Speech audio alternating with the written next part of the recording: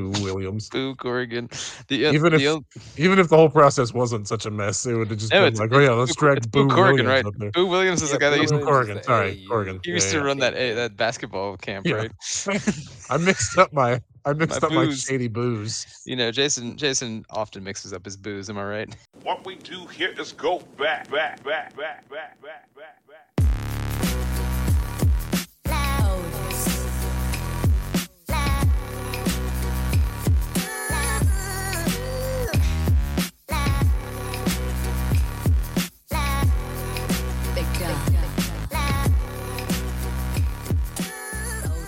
Ladies and gentlemen, welcome back to the Wheel Route Podcast. This is mildly legitimate conversation amongst friends and lovers about college football and lifestyle.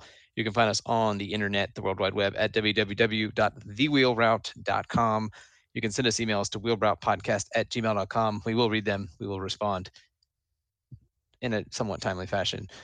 You can get the show on Apple Podcasts, Spotify, the Google Podcast Center, no longer Stitcher. Once again, rest in peace. We're also on Instagram occasionally at Wheel Route Podcast. That's more of an avenue just for DMs. The content isn't exactly popping off there, but we did have a tweet this week. So shout out to the Twitter machine, back at it. Love to see that. Just in time for championship weekend. This is good stuff. We're back, baby. My name's Logan Whitehouse, though. I'm on Twitter. Also, speaking of the devil, at Logwan the Dawn, coming to you guys live from lovely Stuart, Florida. We had a warm weekend here, 85, 86 today. Pretty hot, a little muggy. Did go for a lovely walk this afternoon. Shake the legs out, drag the spawn around in the red wagon. Probably got eaten by a lot of bugs. But yeah, it's a good, solid weekend around here. Who else is here? My name is Jordan Shank. I am in Harrisonburg, Virginia, where it was also warmer than it has been, in the 60s, both days, I believe, which was a nice reprieve from the winter cold we had been experiencing. I'm on twitter.com at ShankJordan. Another Costco update for those wondering. Yes. I got an email this afternoon from one of the kind of deals sites that I sometimes frequent as a frugal boy. Your frugal boy homepages. Ladies and gentlemen, Costco members can get a 12-pound A5 grade Japanese Wagyu boneless ribeye roast for the low price of $850 at Costco. And it comes with free shipping. So That's good. I'm glad they threw that. I'm glad they threw that in. Yeah. Have you been able to check what the market typical rate is for that, or do they have haven't looked? But I think Costco price is pretty close to market rate. This $850 price is allegedly $250 off. So, well, I want to have a good time. Get one of those big boys for a big family rib roast at Christmas, and just have everybody slumped after the mid-afternoon meal. Hit the Venmo request mid-nap afterwards. Everybody owes you Japanese fat coursing through your veins. $175. I wouldn't even know how to cook that as a roast. All the videos you always see are people cut the Wagyu pretty thin and then you just sear it real quick and eat it. So I'm sure some Instagram people cook it the same, ideas. But that is a high leverage situation, though. You need to make sure your grill is ready to rock. Terrifying. You are going to be following the directions. I get nervous cooking a pork butt and stuff that costs me $14 at the store. I can't imagine what I would do cooking that thing. So, there was another question that I was going to ask Jordan, but it slipped my mind. If it comes back up, I'll circle back around. Yeah, that's fine. Sounds good. In the meantime, my name is Jason Frick. I am also in the great city of Harrisonburg, Virginia, where it was very warm this weekend. Little out of season, but made for a delightful afternoon on Saturday at the downtown holiday sip and stroll. Love that. Prior to Harrisonburg's been doing a lot of these lately. They sip and you stroll. Literally can, so you can buy a wristband for $3, and basically all of downtown is just open container. You can buy your way out of an open container. Go for places. Yeah, for $3 short, you can skirt the law. And Yeah, it's great. You like go to Pale Fire, and I got a smoking Scottish, just like my Harrisonburg dream, and No way. I would never have strolled thought. up to the. Yeah, I know it was super out of character for me. And stroll up to Main Way to Street, do try another new one at things, Jack Jason. Brown's and That's whatnot. really good.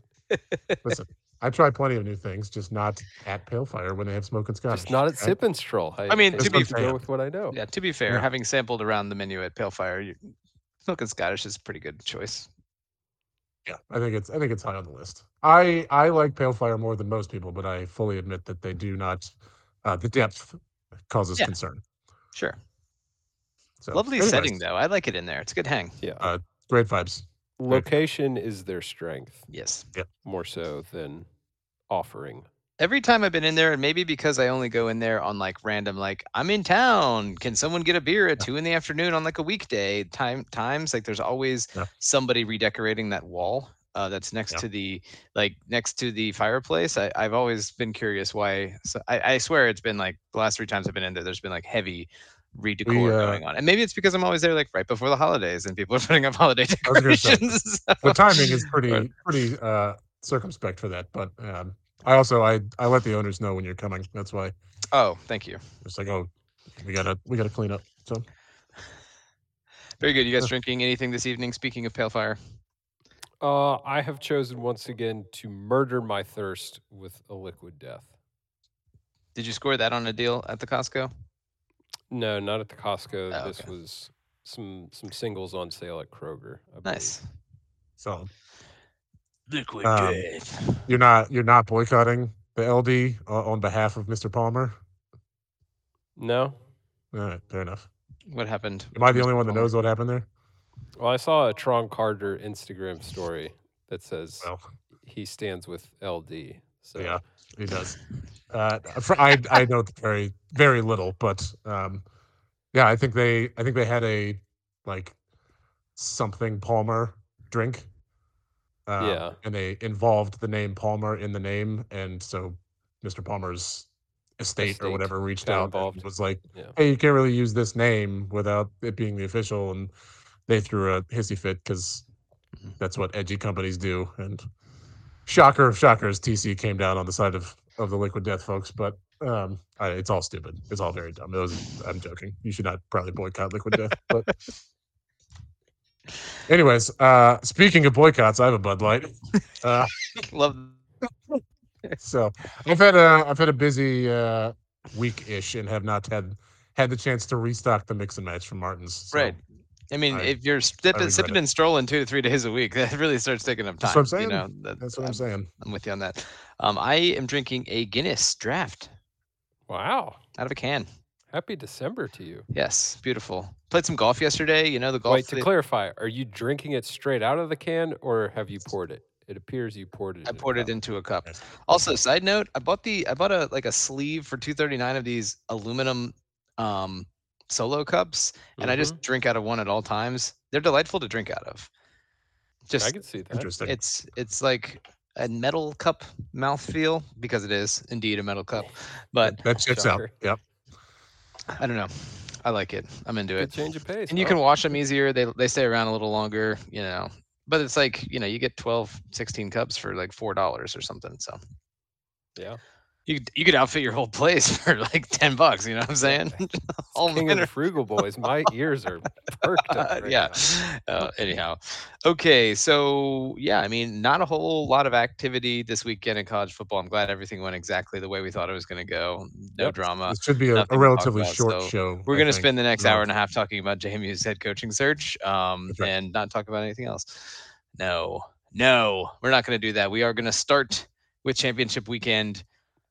Talk about some games here. We'll get into a little bit of playoff talk. Obviously, people want to hear. I've heard from people they're waiting with bated breath to hear the wheel route weigh in on playoff selection. Coming. So naturally, we're going to tease you down the road about 45 minutes. And then we'll for the sake of our sponsors, take a ride. We need to get all our ad reads in before the juicy stuff. Absolutely, and then we'll take a ride around the carousel briefly because spoiler alert: the Dukes are in the hunt for a new football coach.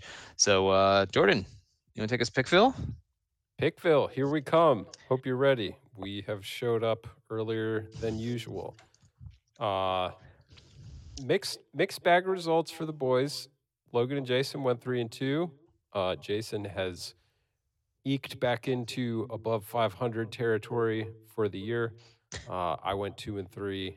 I am a game clear of Logan in second place, 2 games behind Jason. So we are neck and neck coming into this is a tight Army race. Navy / New Year's Six / title game.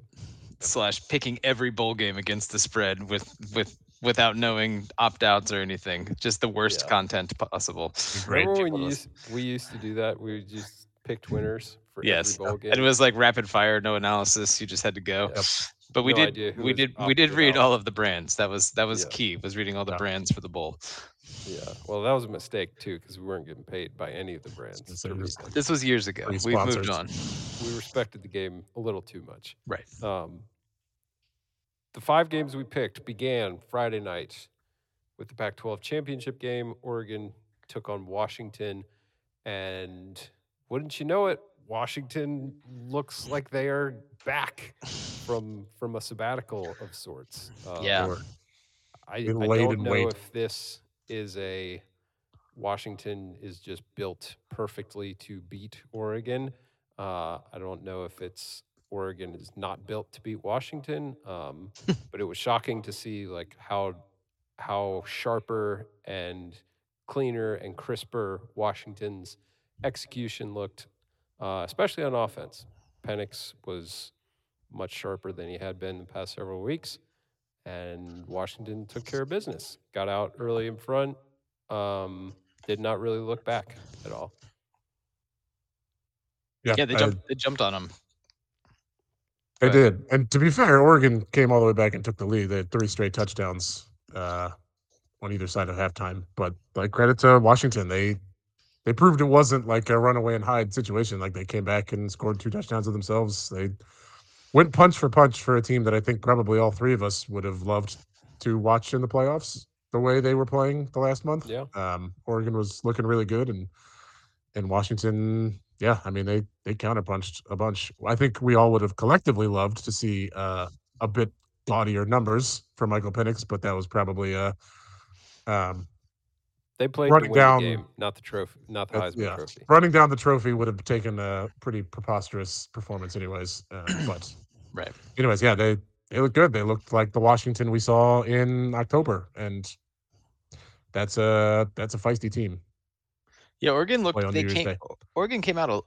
It appeared a touch flat. I don't know if it was flat or if Washington was just kind of on what they wanted to do. Oregon seemed a little bit like rattled out of sorts. I think they went through maybe 3 and out or close to 3 and out on their first 2 drives. Washington scored on their opening drive, right? And I think that probably took Oregon by surprise a little bit. Yeah. And then to go 3 and out. I do agree, and it might just be because Oregon's offense just consistently looks so smooth and so like, well, obviously that guy's open and he hits him obviously in stride and that sort of thing. So when they're a step off, which is fairly normal thing, it looks very herky jerky. And yeah, that's basically what happened for the first 25 minutes of this game, probably. Yeah, I thought Washington ran the ball a lot better than they have the past couple of weeks as well. Like they did a good job early on, especially of taking what the defense gave them rather than trying to force both run and throw.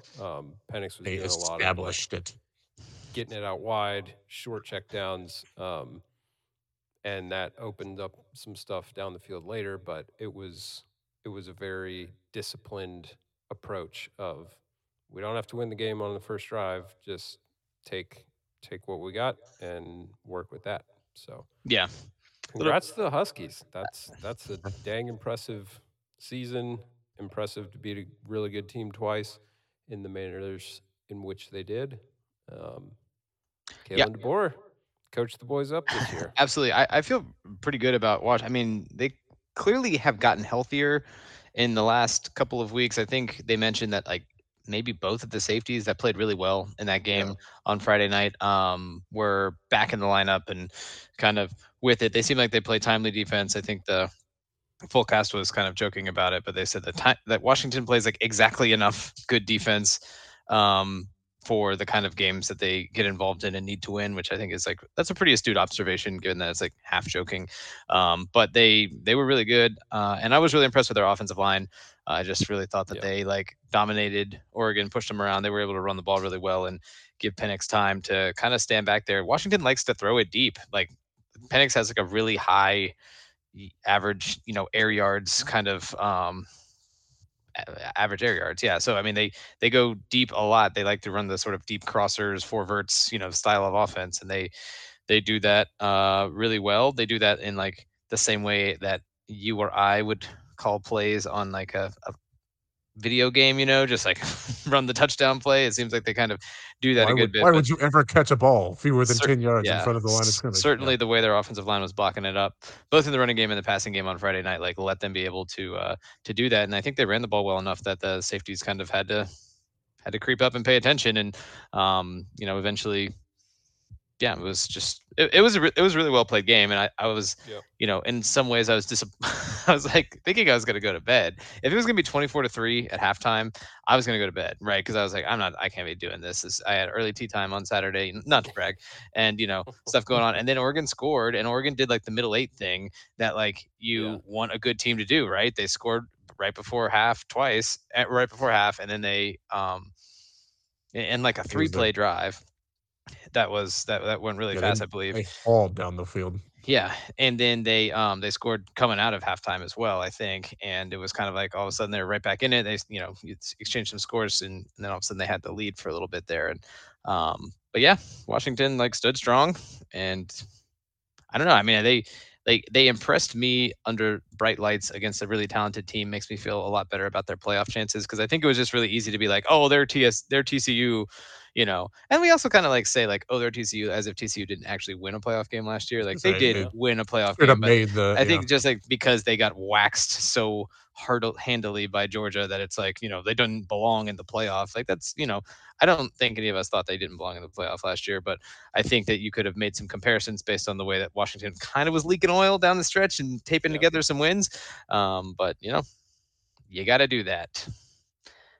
Allegedly, you got to do that. Some teams got to do that. Other teams don't. All right, game number 2. We moved to Saturday. Before we move on, I think we can collectively pour some out for the Pac-12 conference. That was a good one to go out on. Yeah, it was a great one.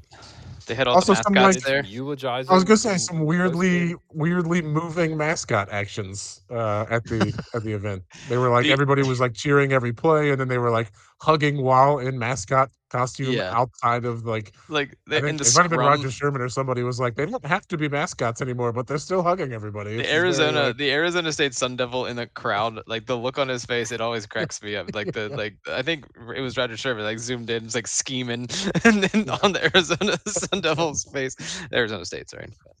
Yeah. Anyways, the Pac-12 was a great conference, and we could spend another 3 episodes discussing what went wrong. But the Conference of Champions. It was always super fun to turn the TV on for like a 9:30 p.m. kick, knowing it was going to get weird and awesome. So good game to end on. R.I.P. to those. Yep. Anyways, we can move on now. I just wanted to get sappy. Thank you. No, that's welcome here. We are a lifestyle podcast, and sappiness is part of the lifestyle. We are emotional men. That's right. Capital E, capital M. Saturday, noon, Oklahoma State took on Texas, and Texas came out and did some things and did them often. They won convincingly. Seemed to go in with the approach of style points are what we're after, and they accumulated those. Yeah, I was sort of monitoring this. I was at a retirement party. Not to brag, big day for me on Saturday. And what a Sunday you had. Yeah, man. And I was monitoring this on the TV, and I was like, wow. I saw Arch Manning get in the game at the end there, take a couple snappies. So everybody gets very excited when Arch Manning is out there doing things, which is hilarious. But comprehensive beatdown. Good for Texas. Ewers threw for like 450 in this game. It seemed like Ewers was really good in this were game. Now, to be fair, they were like scheming people pretty open, but he completed like his first 16 passes, and to be fair, a lot of them were they found the weak spots in the Oklahoma State defense, and a lot of them were catching runs, but he did not put a ball out of place for about 25 minutes in this game.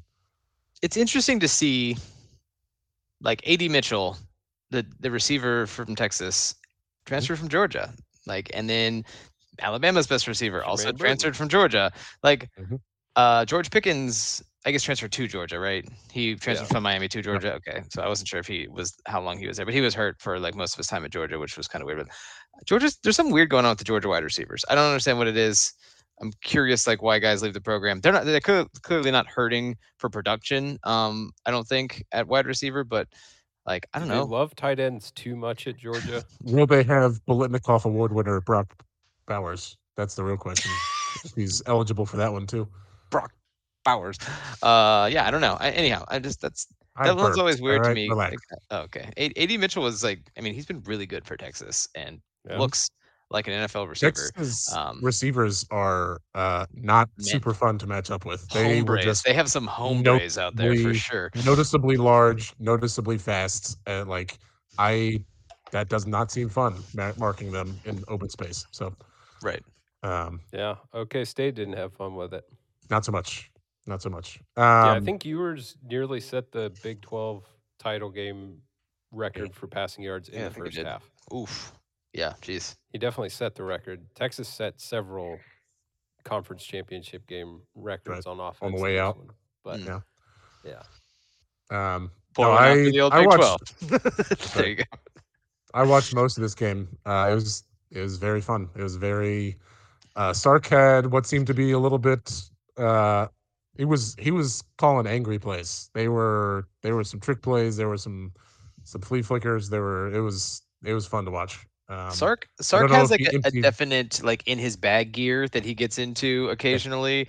That, like, I remember there were some Dan Mullen moments where Dan Mullen would be like just deep in his bag, like, and like you were like, oh man, all plays are working, and like some of these are like FU plays. Old Boise State, it might have even been Harsin, or I don't know, one of the old Boise State OCs used to do this, where it was just kind of like, oh man, like anything works, but like nothing is actually that exotic. They also have just dudes, and they're also calling like the FU plays. Somebody tweeted that scripted Sark is like a different beast. Like when his script is rolling, it's something to behold. And I was workshopping this theory as I was in a stupor on Saturday night, weaseling through those two games. Why don't teams just rerun the script? Have you ever thought about that? Do you think? I mean, someone might catch on eventually that you do it. But like, would it be obvious within the same game that you're doing it? Or would it be obvious, like, after the fact, they'd be like, they ran the script twice, like, they're going to do that again, and then, like, you would have them preparing for it. Anyhow, sometimes I thought, like, I think it's, I don't know. I think it's the desire for football coaches. Football coaches always, like, have the desire, like, I am going to be one step ahead of that guy. Right. And, like, so I think going that far. Like, if you're like Miami and Tyler Van Dyke is your quarterback, like, you were probably better off to just run like, if it's a 15-play script, just go back to play one and get it popping one more time. Like, let's wring every drop we can out of this.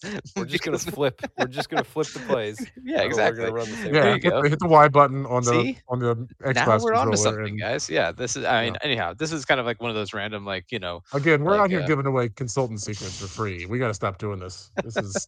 Hey, Coach Billy, it's time to run the script again. We haven't scored in 7 drives. Let's running script B now. Exactly. But yeah, this game was on Texas. Texas looked super good. And we'll get into the playoff later, but they look to be a handful. That game's going to be awesome. I guess since we already discussed both teams in it, but anyways. Spoiler alert. Just real quick. This also goes along my theory, Jason. I know I've floated this to you before too. That a team like should spend a week during the off season or during preseason camp, just like installing like just some rugged triple option football with like maybe just a different quarterback. So then they could just like occasionally just like pull that out instead of the Wildcat. If you're just running like old school flex bone cut blocking, hit them with one veer and they'll be terrified. Yeah, and then this thought during our ACC championship. Well, I mean, so did everyone who saw the one successful Florida State drive. Literally try anything, please. But anyhow, that was just a thought. I mean, you'd be wasting like 4 40% or 30% of your like preseason practice doing something. But like if you just had that and you just like pulled that out one drive and just rammed it down the team's throat, you're gonna I have think that I team think how worried that weird it that's would gonna be.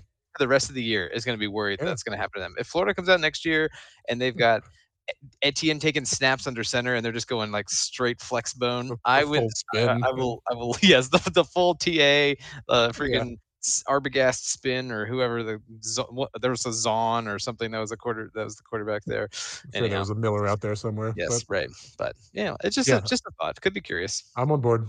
You've sold me. All right. Yeah. So that was the Big 12. Yep. We moved to 4 p.m. where Georgia and Bama squared off in the Mercedes-Benz Mm-hmm.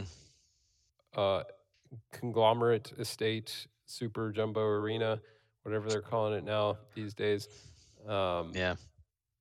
This was also a very fun game. I was impressed with, I guess, how Alabama kind of took a punch early. Georgia marched right down the field on Say their Georgia. offensive Georgia didn't drive, even slow down on that first drive.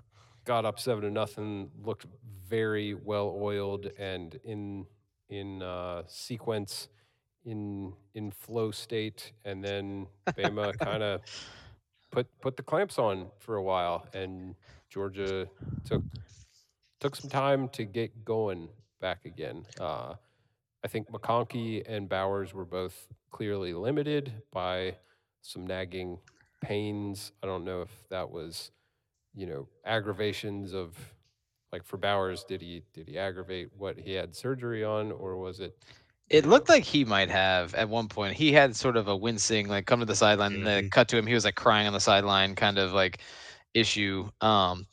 Gets back to what I was talking about. Would have been nice to have AD Mitchell on the team. yeah, You know, or Jermaine Burton? or Jermaine Burton. Right. Yeah, exactly. But yeah, Alabama's defense was great. I mean, Defense was great, and their offensive line played their great. offensive line played yeah, great. Their that was. defense, I think, allowed like 78 total rushing yards to Georgia in the game, though, which is really impressive considering how much Georgia seemed committed Yeah. to running the ball unsuccessfully. Which, Yep. we can all make Mike Bobo jokes, but they sometimes make themselves, and it seemed like Georgia did not necessarily seem to completely struggle to throw the ball, and at least that's where they had most of their successes. And I think McKinstry went out, and another DB went out for Alabama, and they Yeah. still didn't quite take as much advantage of it as they should have.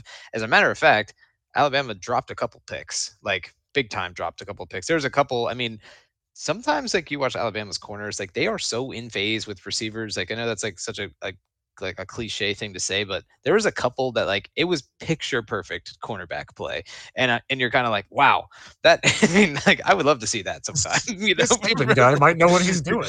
Yeah, so I mean, I know like they also have like the fastest best guys, so it certainly helps. But those guys stepped up, and to be honest, like there's a couple interceptions that probably could have made us look worse than it was. It's still a close game, but credit to Alabama for kind of like having a really good game plan and then like defense really answering the bell.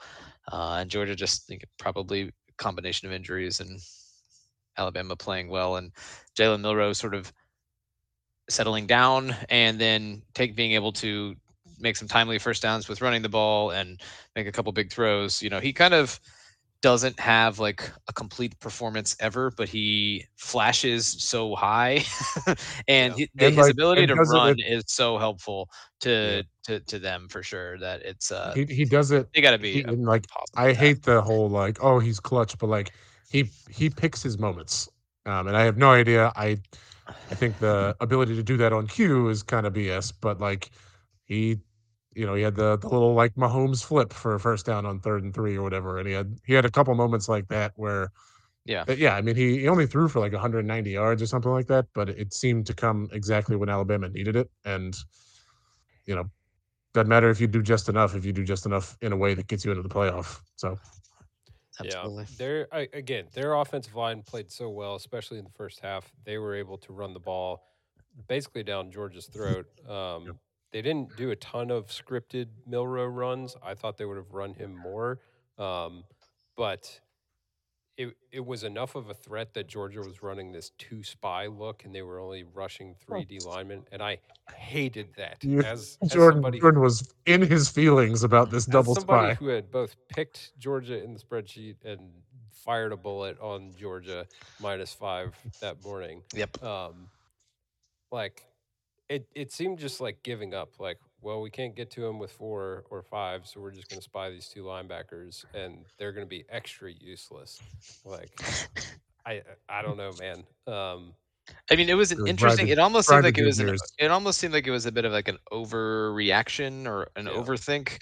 Um, I think if you're, and also like Georgia's defense this year is just like, it's tough to say they weren't as good as the last couple of years because the last 2 Georgia defenses we've seen have been like far and away the best defenses in the country, Yeah, and those teams and like put so eye many test wise, players numbers in wise, the everything. NFL, Like yes, exactly. So they're filling in gaps. right. For the So like past couple years. if your reload year is a fringe top 10 defense, then I was gonna say, oh, we congratulations. only have the ninth I'm ranked not like defense in feeling the bad for country. you, but I do feel like that was a little bit of a you know here's how we're going to innovate to defend Jalen Milrow running the ball. Is we're going to do this double spy thing that like kind of negates any of your pass rush and also makes probably it harder for Takes your defenders out of coverage. yes. Well, it takes them Yeah, out of doesn't coverage, and help then with your also pass coverage either. Yeah, probably takes them out of like run fill assignments too because they're just watching the quarterback and Hyper focused yeah. on So I 4. mean, it almost seems like you don't want to say they played themselves, but they may have sort of They overcomplicated it. yes, exactly, over too much dip on your chip there, Curb.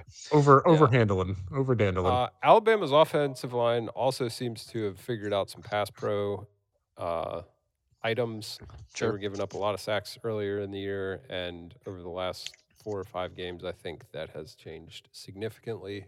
Was what they were talking on the broadcast. Alabama's about. gotten a lot better. I mean, I know that they like kind of needed a miracle to escape Auburn last week, which Yeah. is what it is and is true. But I think that it's been interesting to see a team probably as talented as Alabama that probably isn't playing that many different guys now as they were at the beginning of the year, come along as much as they have over the course of the year and like win all their games. Yep. And honestly, that offensive line is probably one of the bigger thing. We're talking even. I mean, Texas is one thing, but like even the week or two after Texas, we were talking that the Alabama offensive line was a problem, and Jalen Right. Milrow wasn't really. We hadn't seen full Jalen Milrow because he was always getting pushed around the pocket and always having to. Harassed. Yeah, exactly. And so for them to come as far as they have this year is very impressive. Well, yeah, and and I think very that terrifying they've for the next couple of years because we did say early in the year like this is an offensive line comprised solely of 5 stars. Like they're going to be good, and to see right. them be good is not inspiring because it's Alabama and whatever. But It's impressive. It's impressive and fascinating to watch. Well, I think everybody's gotten better. I think Tommy Reese is like into like the play calling responsibilities. He He called a really seems to be good doing a game better last night. job. Yeah, taking care of what they need to do. I think they worked in a little bit more design Milrow runs, which I think it does in turn help out the offensive line when like the quarterback is a threat to run instead of just like a threat to create. Also, so I mean that's just all this stuff sort of helps out, and it's been, I guess, interesting to see Alabama kind of like dramatically improve over the course of the year from an execution standpoint, at least. Yeah. Yeah, we're more used to seeing them just like come out week 1 and be Alabama and Sit on stay for 3 Yeah, Alabama months and straight. then for the entire season. every team's going to have like some ups and downs, but definitely seemed like this was not Alabama when they were losing to Texas at home and then struggling mightily against USF, which with QB2 and QB3. Yeah, I mean, I think Tyler Buckner got numerous snaps in that game. I think that was a little bit of a Jalen Milrow learn a lesson situation Press there, the reset button a little bit. Bowl eligible USF, by the way, nothing to sneeze at. Go Bulls. Let it be known. Yeah, no, yeah, that's just something I've noticed, not necessarily an assessment. Yeah. All right, we moved to the 8:00 slot where we had dueling conference title games, So 2 like bells of the ball. A methadone hit this We game. will These start 2 games. with the Atlantic Coast Conference. Louisville took on Florida State in Charlotte, the Queen City. There was nothing regal about this game, boys and girls. Dude, everyone is mad at the bowl committee today, or the playoff committee. They should be mad at Jeff Brom. Yeah. He should be And ashamed Jack of. He Plummer. should be ashamed of himself. That was I think we can get into horrible. that later. But I watched all 60 minutes of this Oh football my game, god. and Oh, I Bless you, hated Jason. myself afterwards so much. thank you for doing that for the podcast. We appreciate It that. was heinous. It was Just a really, really bad. preposterous insult to football. Um, I don't even know. I have no idea where to start. Neither of these quarterbacks can complete a pass more than 4 yards away from the line of scrimmage. Well, Jack Plummer is the weirdest dude on earth because he will have games where he looks totally good and competent. Did you know that he's a 6-year senior? He plays like he is He's like 24 a years true old. freshman. Yeah. The It also question must I be wanted said. to roll out for this game was we all saw Louisville struggle mightily on offense. How much of that do we attribute to Florida State played really well on defense? They I did. think They absolutely did. They They had did. him locked They up. were chunk insured. of And that. I'll say the thing that I was about to get my rant to is that, like, at no point did any Louisville receiver get more than 1 American yard away from the person covering them. Yeah, It that's true. was the most annoying thing. Like, every single pass was to a guy, and a Florida State dude already had his hand in front of the dude's face. And I was just Yeah. can anybody get They were trying separation? to And part of force it that to is on the Thrash receivers. so much, and like there was like Yeah. one like slant play that like Thrash got the ball, but of course Right. the drive ends in like a sad field goal attempt. I mean, Oh god, it was, and that was the other thing. Like, it was made so much worse by the fact that, like, at no point did I have any hope of Louisville scoring in the red zone. Zero, a touchdown zero at least. optimism. Well, Like, like we joked about it in the group text. Like, they got they sacked the punter, which was objectively hilarious because That was a I sick I play. I felt terrible for that punter. Just like they kind of tried to get fancy and snap it at the angle, and like 4 dudes came unblocked. just Like, does not ransacked seem him. fun. Yes, yes. But so Yeah, they it get looked that like one sack, of those and plays where the QB sends the offensive line yeah, protection in the yeah. exact opposite direction, Right. and then everybody on the It's like blitz comes 3 through. defensive ends and a safety are coming in the other direction. Whoops! But I said in the group text, like, I look forward to the demoralizing 19-yard field goal, and I was overly optimistic because Plummer threw it. I mean, hit the linebacker between the numbers, like and Well, on the first guy. down, he almost got picked off. If it He weren't did almost get picked for on the first end down. line. But then on the play he actually got picked, the guy who made the pick was trying to redirect people as the ball was snapped. Like, Florida State did not have the right coverage in. This outside linebacker decides to turn and run with the guy and whips his head around for Plummer to, like, basically hit him in the face with a pass. And God, I am so mad at myself for Well, watching all Louisville 60 gets the minutes of ball. this They hadn't football game. had the ball in like moving it on And Florida State the whole reached the game. red zone in 4th and years, I 1 on think. the 18-yard line, and they decide to kick a field goal to make Ugh. it like 3-3 or 6-6 or something. And like, I mean, Yeah. Jesse Palmer and Joe Tess were disgusted Oh, with they what were they were seeing. horrified. Joe Tess was hilarious. A little bit not the best look of all time for Joe Tess, but like they were trying hard to be like, this has not been the best, They were. I mean, Joe Tessitore is Jesse, I a tell you. quintessential professional, but he could not save. It was so bad. Gosh, And like, I it feel was. bad for Florida State. They had to roll out their third string quarterback on. Like, I Yeah. gotta think that they probably knew that was going to happen. They probably had to eventually say that Tate wasn't going to play. So yeah, I'm assuming he Rodemaker practiced. got diagnosed with the concussion on Sunday, is what I saw. Yeah, no.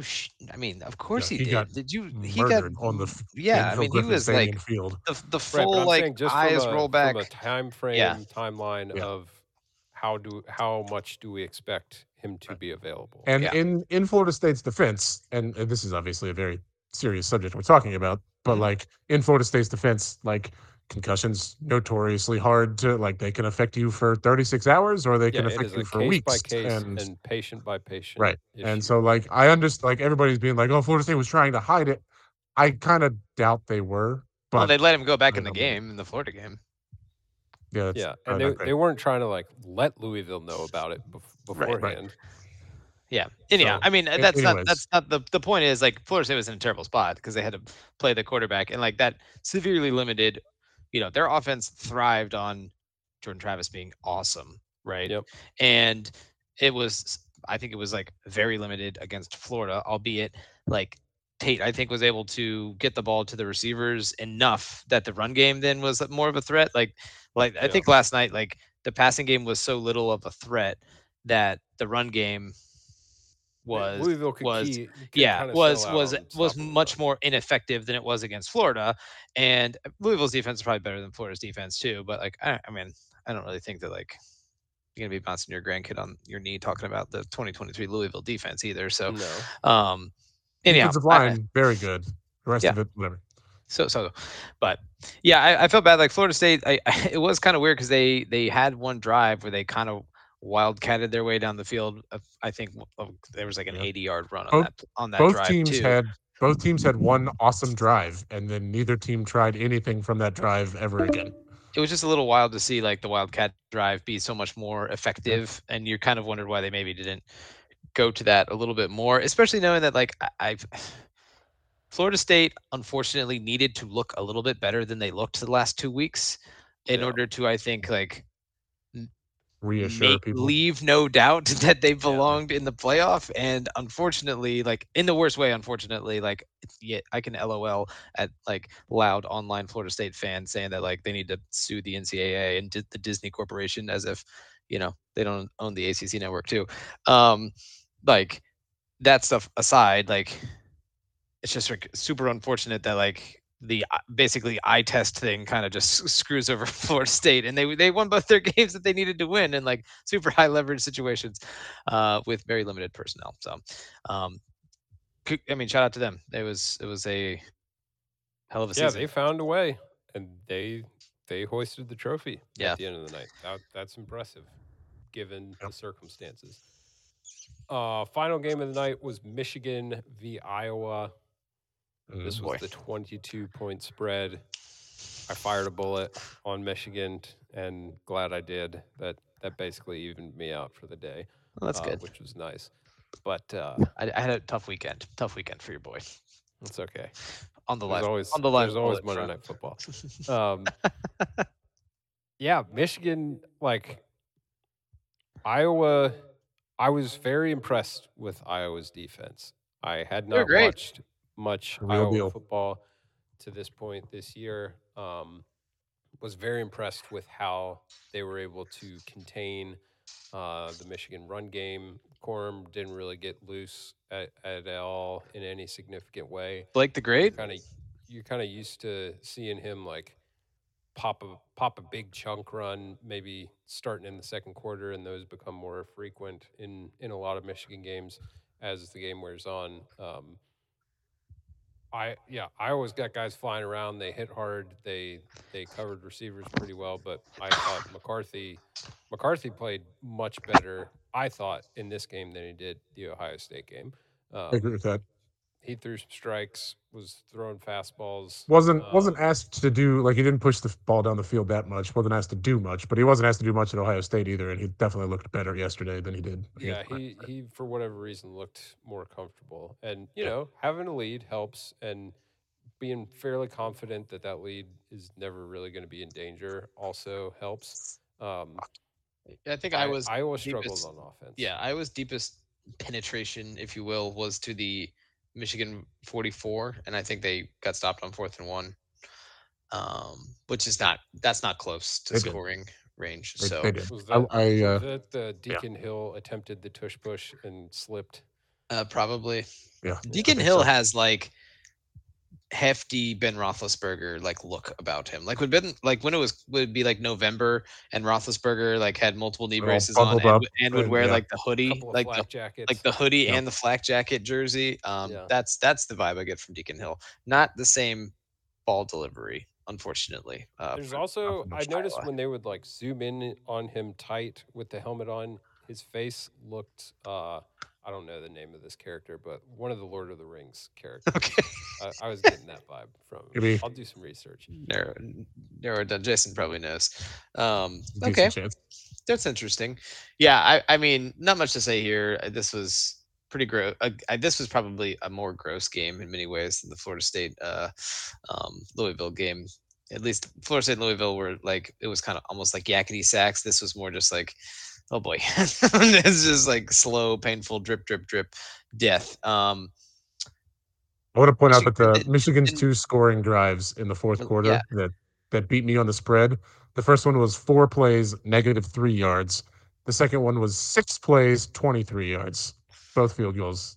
And one of their It scoring drives was handed like the L. 5 yards because the guy the punt return got pushed out the 5-yard line, right? Yeah, that was the Yeah, I first don't one of the remember They second half. didn't exactly light it up themselves. Like you said, I think Iowa's defense played fine, but this has been the story of the whole year. Like the Iowa offense thing, it's crazy and borderline unfathomable that they are They able to had win as many games as they are, and they're so comfortable in these like super low scoring games. But they were never going to score double digit points in this game. I mean, we talked about the first half spread was half a point.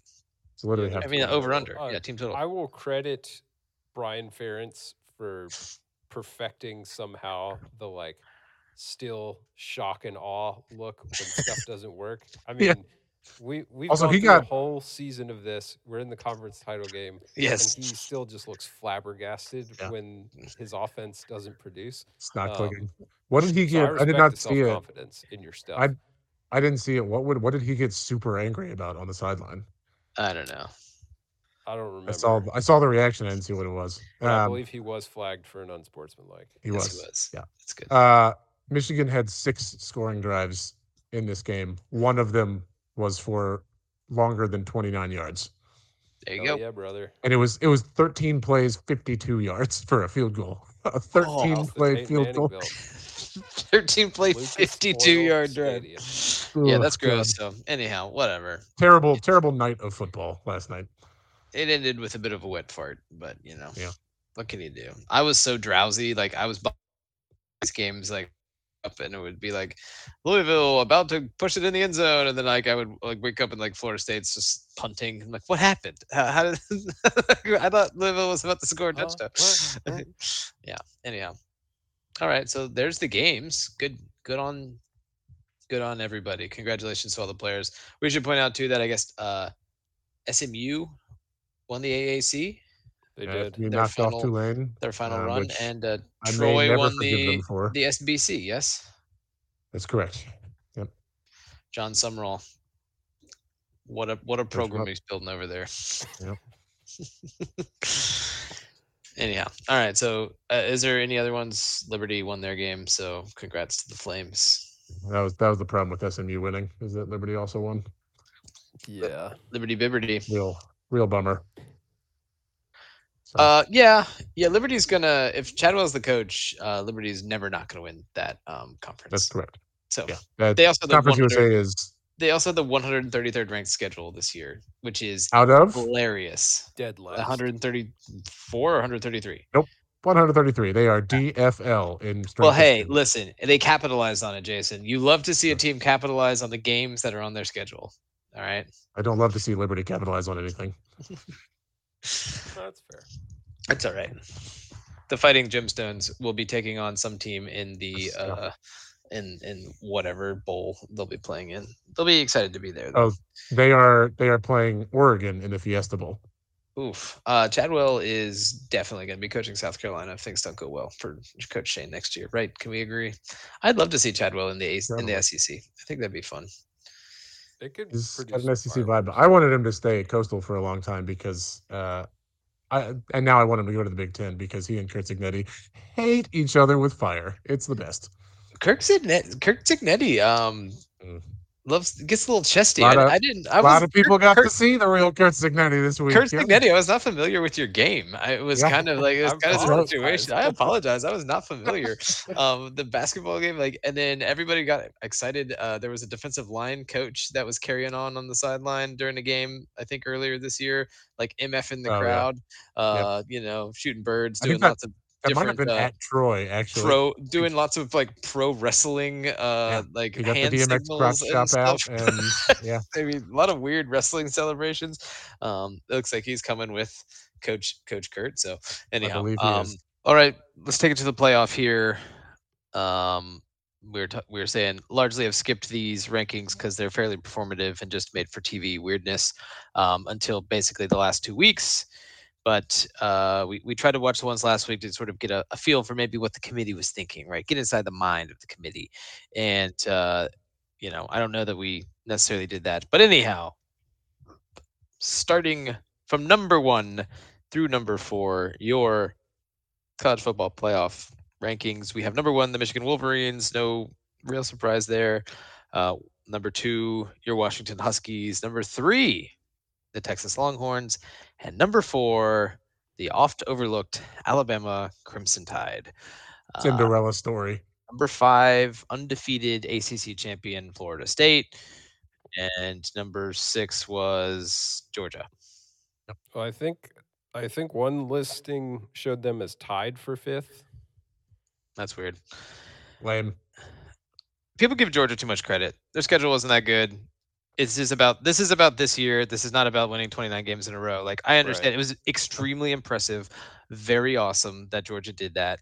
I'm losing no sleep that they lost that game last night, of course. But they, but this isn't about this. Is not like a 3-year achievement award of excellence. Like, their schedule wasn't that good this year, and they needed to win the SEC, and they didn't do it. So.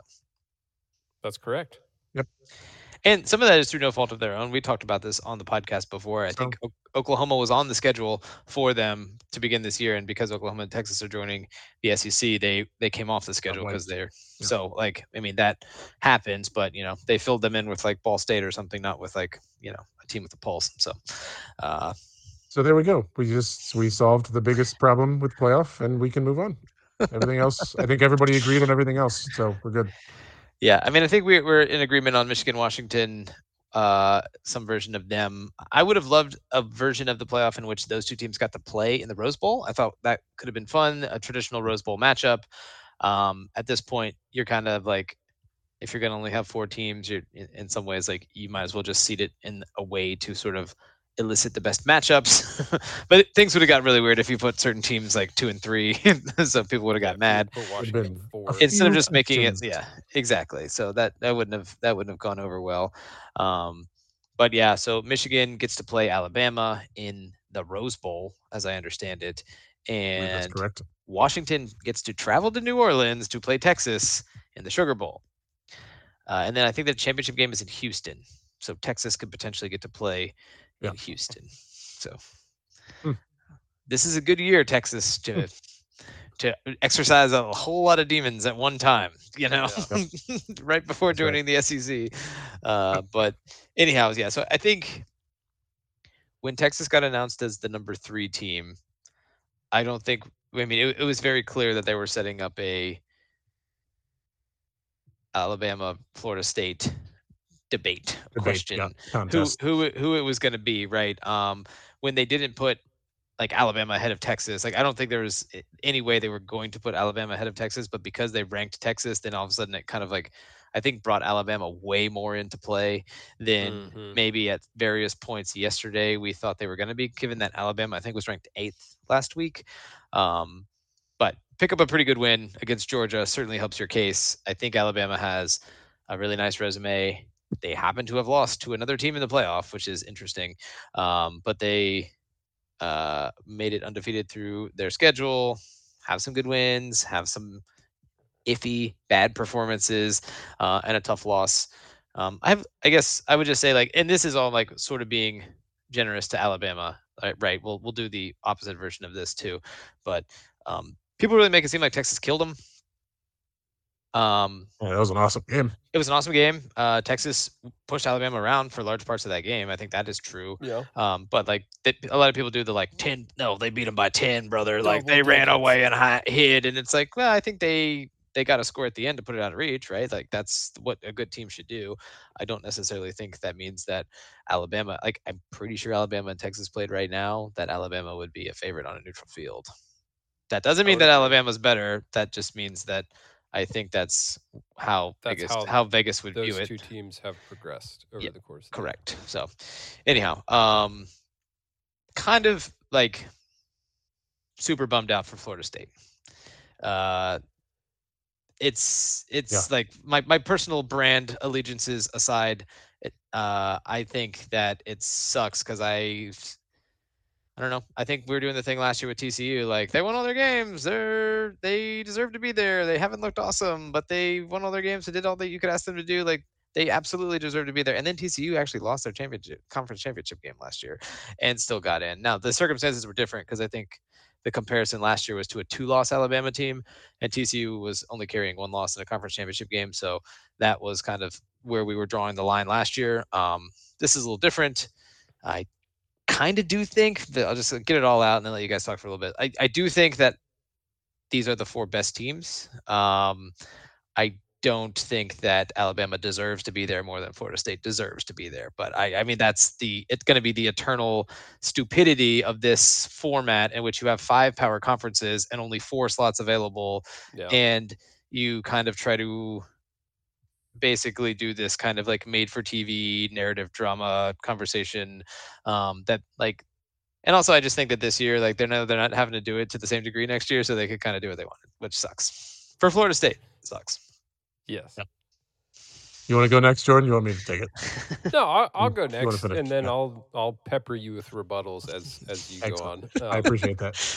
No, I feel for Florida State's players and the coaching staff to a degree, but I also I texted you guys. I didn't watch any of the reveal show or any of the brouhaha commentary after it. So I'm coming in just like knowing what the rankings are and not really influenced by any of our media colleagues and their opinions, which I think is very big of me to do. I think they got it right. Like if the mandate of the committee is identify the 4 best teams at the end of the year and formulate a playoff betwixt those 4, then I think they got it right. Yeah. From the Florida State standpoint, yes, they did everything they were asked to do. They passed every test they were asked to pass. But again, it comes back to like the nature of the way they've set this system up, like you alluded to, Logan. There are no automatic qualifiers for this system. So it's not a pure, well, they passed all the tests, they're an automatic in. Nobody gets in because they are undefeated purely. It is a whole lot of other variables. And this feels like the one year where we had some variables go maybe not according to plan completely, and it really made the committee make some decisions. I thought it was interesting, and the committee set themselves up in a tough spot by not dropping Florida State more right after the Travis injury, because you valued a Big 12 championship victory for Texas. They increased their ranking by 4. Alabama rose 4 spots on virtue of their conference championship victory, and Florida State's conference championship victory netted them a loss of 1. And so like the optics of that are not good. If Yeah, you are that's for sure. The optics also of, yes, Liberty is the G5 school who gets a New Year's Six game because they won all of their games, while Florida State is not getting a playoff shot despite winning all their games, is a tough look as well. But I do think, like, if Florida State fans are honest with themselves, do you have a snowball's chance in hell of winning the semifinal game if you get in? Like, what are your realistic hopes for this playoff bid? Is it just so like, oh, we made it and we're collecting a check and this is good for recruiting profile?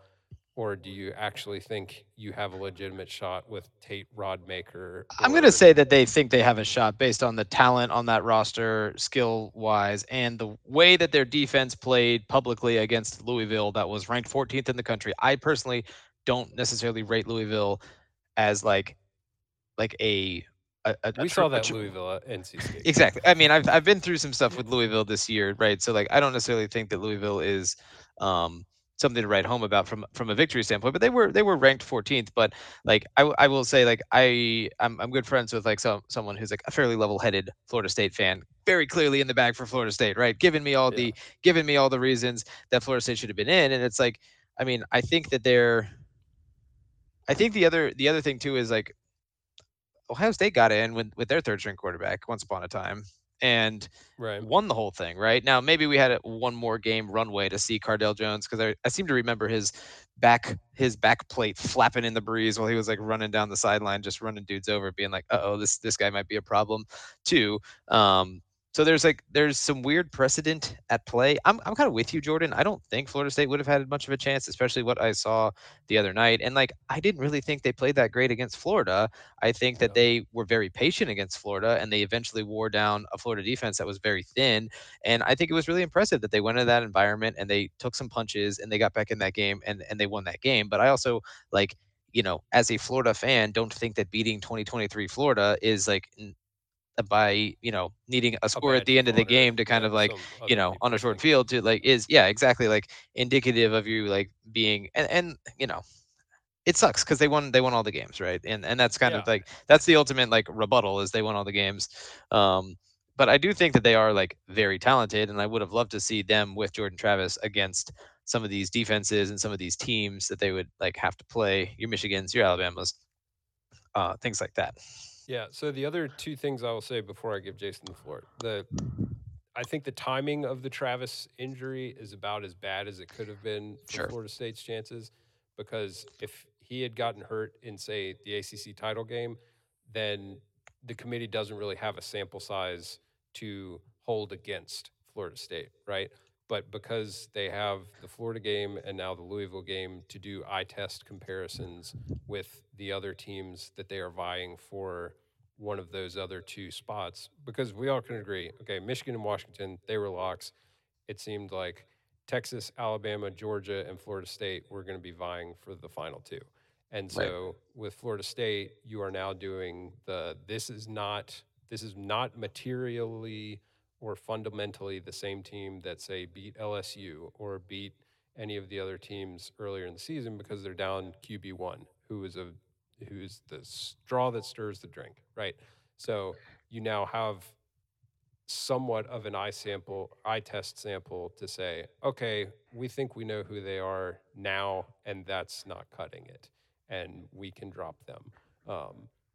I again feel for the players, feel for the coaches, but it is what it is. I also had this thought. I kind of wish they would have done the thing that sometimes the NBA draft or NFL draft does for a player when he it gets discovered in pre-draft workouts that he's got a condition and he should definitely not play sports anymore, but they do like an honorary pick, so he still gets to hold the jersey with the commissioner and everything, and we feel good about ourselves. Right. I think they just should have done that for Florida State this year. It's like, you know what, guys, you won all your games. I'm sure they would have loved that. I'm sure Mike Norvell would have loved to be patronized publicly like that. Boo Corrigan, but like continuing to play in this path is a danger to yourself. So we're going to save you from that, and but we're still going to acknowledge you. Yeah. So Florida State very publicly like attempting to leave the ACC, like actively, like gets to hear from Boo Corrigan and another ACC that got to make some of those decisions. So yeah, I'm sure the conspiracy theories aren't going wild. Oh, you have no idea. It's crazy. So before I dive into my TED Talk, I will say on the topic of Travis's injury, the fact that he tweeted out, "I wish I'd broken my leg earlier," is one of the most gutting tweets I've ever seen. Absolutely brutal. That sucked. Like, I feel so bad. The fact that he was made to like essentially think he needed to apologize for getting injured. Jesus. That's horrifying. Anyways, so I'll lead this talk with two things, which is one, this playoff was ideal for my wallet because back in September, the week before they played Alabama, I put a futures bet down on Texas to win the national championship. And the week after Texas and Alabama played, I put a futures bet down on Alabama to win the national championship. Heyo. So they are the two teams I am financially invested in. So it worked out great. I forgot to have us all apply our financial disclosures before we started this discussion. So, but Jason, that's big of you to let us know beforehand. You're welcome. I also had Georgia as a safety, and so that ain't happening. But I have no investment in futures. I'll just hand up. Neither do I, because I very recently was allowed back at the game. So my future would have been a two week out future. Futures were 2 weeks ago. Like I get great odds on Alabama to win the national championship. So I have a decent. It'll be a solid steak dinner if either of them win. So those are my rooting interests. I'll also say that I think most people would probably acknowledge that the 4 best teams are playing in the playoff. And these will give us the 3 best football games going off everybody's best opinion and thought. Georgia fans aside, but they can pound. Those of us with a neutral view, but you could tell Kirby wanted no part of like having to go out there and be like, guys, listen, it is about the most excellent team, not the most deserving team. Like that's all I got to say. He was sprawling for. You could tell that he did not. I don't think he was. It is also worth pointing out. Everybody's talking about Alabama jumping Florida State, and I get why, obviously. But it's worth pointing out that no matter what happened in the SEC championship, Florida State was not going to make the playoff because Texas jumped them. If Georgia had stayed in, it would have been Michigan, Washington, Georgia, and Texas. So, anyways. Well, so I would push back on that a little bit because I think if Georgia wins, you've got 3 undefeateds who are conference championships. Florida State is then potentially the 4th. I think in some twisted way, Alabama beating Georgia then made Texas win over Alabama stronger. No, that's what I'm saying. Like Alabama and Texas are tethered together, and like they were never going to put Alabama ahead of Texas, even though they probably really, really wanted to, and probably because Alabama maybe at this point is a quote unquote better team, but they've already played on the field, so the games don't matter. Like we get through that whole thing. I would love to watch Texas's wide receivers go against Alabama's secondary. That was going to be fun as all get out. Again, to say nothing of the fact that would guarantee me a payday, but that's beside the point, Logan. Anyways, you're probably right in that probably did like open the door of like maybe we don't have to. So I'll concede that there's some unknown there. All this being said, I super hate that Florida State did not make the playoff. I think it's very big of you. I think it very openly kind of just says. And I get the argument for Travis being out, and I get that the ACC is a considerable distance behind the Big Ten and the SEC. But like it comes back to, for me, it comes back to like the games have to mean something. Like I saw a tweet that was like, why don't we just, fine, let's just use Bud's 5-star rating thing and get the recruiting classes and like that's the most talented team, so let's put them on the field. And that's an extreme way of looking at it, but there's like a little bit of truth in there. Like the games have to mean something or else it's stupid. And for a sport that has been railing against playoff expansion for the very reason that, the regular season means something in college football, clearly it doesn't. Like it doesn't. And it's one thing when you leave like an undefeated group of 5 team, an undefeated MAC team out of the playoff. Like I get it. There's only so many spots. That's not realistic. But like the ACC is good. Florida State beat some good teams. I get it. It's not the SEC. I get it. It's not the Big Ten. That being said, the SEC top to bottom wasn't as good as the SEC usually is this year, and we still crowbarred Alabama. And so, like, I don't see how you can say out one side of your mouth, like, well, we have the most important regular season and the games mean something, and also do this. I think it's very bad. I think if it is this all gets better. And the thing I also should have said at the start, the real problem is the system. It was very stupid to just like dip their toe into playoff expansion. Like, we'll give you 1 extra round. Like, okay, well, you just made it super problematic. Good job. Well, and it's always hid behind like some sort of they get to decide in the room how they're going to do it. Like there's no actual criteria. Like it's all very. The system itself is terrible, and I'm also this is a tangential rant. Really sick and tired of people being like, "Well, the alliance is the reason we didn't have an expanded playoff this year," which like. With the very simplest look at the facts is true, and don't get me wrong, the alliance was the dumbest garbage in the entire world. It was such a it probably deserved to come back around and get smacked around one more time just to. It did, and I'm fine with that. And like college administrators thinking they're being heroic I have zero time for that. And that was the stupidest thing in the entire world. But the whole reason that they did the alliance was because the SEC had already started backroom dealings with Texas and Oklahoma to steal them to the SEC. So like Greg Sankey being like, well, look at the alliance. They're the ones that miss me with that. That's a bunch of trash. I hate it. Anyways, that's my tangent. But yeah, it reeks of like and this is 100% what happens, but it reeks of we will say whatever we want to defend our choices in the moment. Sure. And this is not a this was never built on principle, and it's college sports, so I should never expect that. But like to put Alabama and Texas above Florida State openly says, oh, no, the games don't mean anything. We're just going with who we think looks best, and like that I leaves see. I room guess I can't for a go. lot of Can I just like jump in real quick? I see a lot of loud the people. Oh, they're just saying the games don't matter. Like to me, that's just like that's painting with way too broad of a brush. As if Alabama played no other games this whole year. As if Texas played no other games this whole year. Like everybody played a lot of games. What do you mean the games didn't matter? Like because Florida State beat every team they had in front of them, and there were plenty of good teams mixed in there. So it's not you can't be like, well, Western Michigan did the same thing, Liberty did the same well, thing. Like okay, that's completely well, yeah. I different. mean, you're being intentionally obtuse if you say like Liberty's undefeated, which is like a joke, right? But Right. I just like Yes. I guess saying that the games don't matter. Like I think takes like everything away too from the idea that like a lot of this has to be like comparative eye test on like strength of record and like other games that you win, right? So Like when I you say don't the think games don't Alabama matter, has had a more impressive season than Florida State has based on like the other games that they won?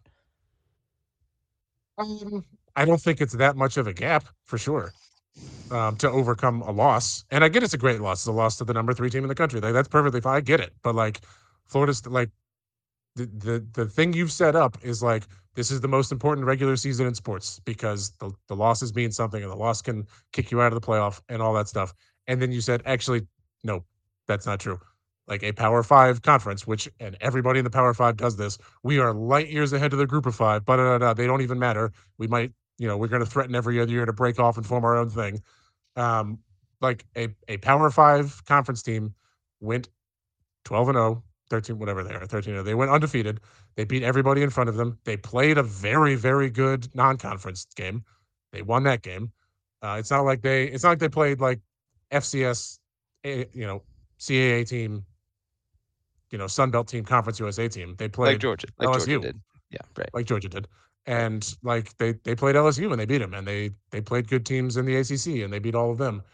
And like it to me, it's just and like I do not ascribe to the conspiracy theories of like, oh, all of these teams are going to be in the Big Ten and the SEC soon, and I do think it will be the Power Two soon, but I think that is for a dozen other reasons.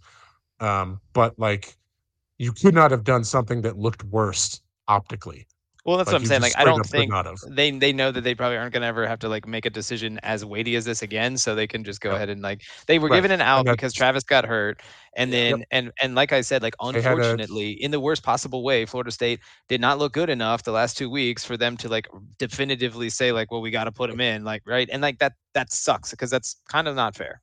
Yeah. they See, had for a me, it's like the games still absolutely matter. And I don't think so when I that the say Florida State decision. I'll edit this to repeat what we said last week, which was when I say that games don't matter, I don't mean like I have loved watching every college football game. Nothing takes away from that. I mean for playoff criteria selection. Yeah, That's no, and I am pushing back on this idea that, and not necessarily your idea, Jason, but the idea on the Twitters that, oh, now the regular season doesn't matter.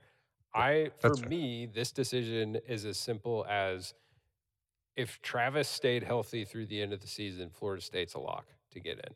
They don't Yeah, get bumped if Travis is still healthy. Um, but because he is such a key to that offense, because he is the player that he is, you have to evaluate them as almost a different team. And so that team has a 2-game schedule and they didn't look very good. Yes, they won both of those games. Yes, one of them was against a top 15 team at the time in Louisville. They won that game. They did what they had to do there in theory. But when you evaluate that against an Alabama team who just beat the sure. team you have as a committee put on the pedestal all year, like I don't know. Like I get it, and Yeah, I'm not super bent out of shape about it personally, but I understand why Florida yeah. I State fans mean, would be. yeah, exactly. And to be fair, again, like these are the 4 teams that will give us the 3 best football games. There's no doubt in my mind at all. Yeah. Yep. Um, and come January 1st, I'm gonna love it. It's gonna be awesome. And So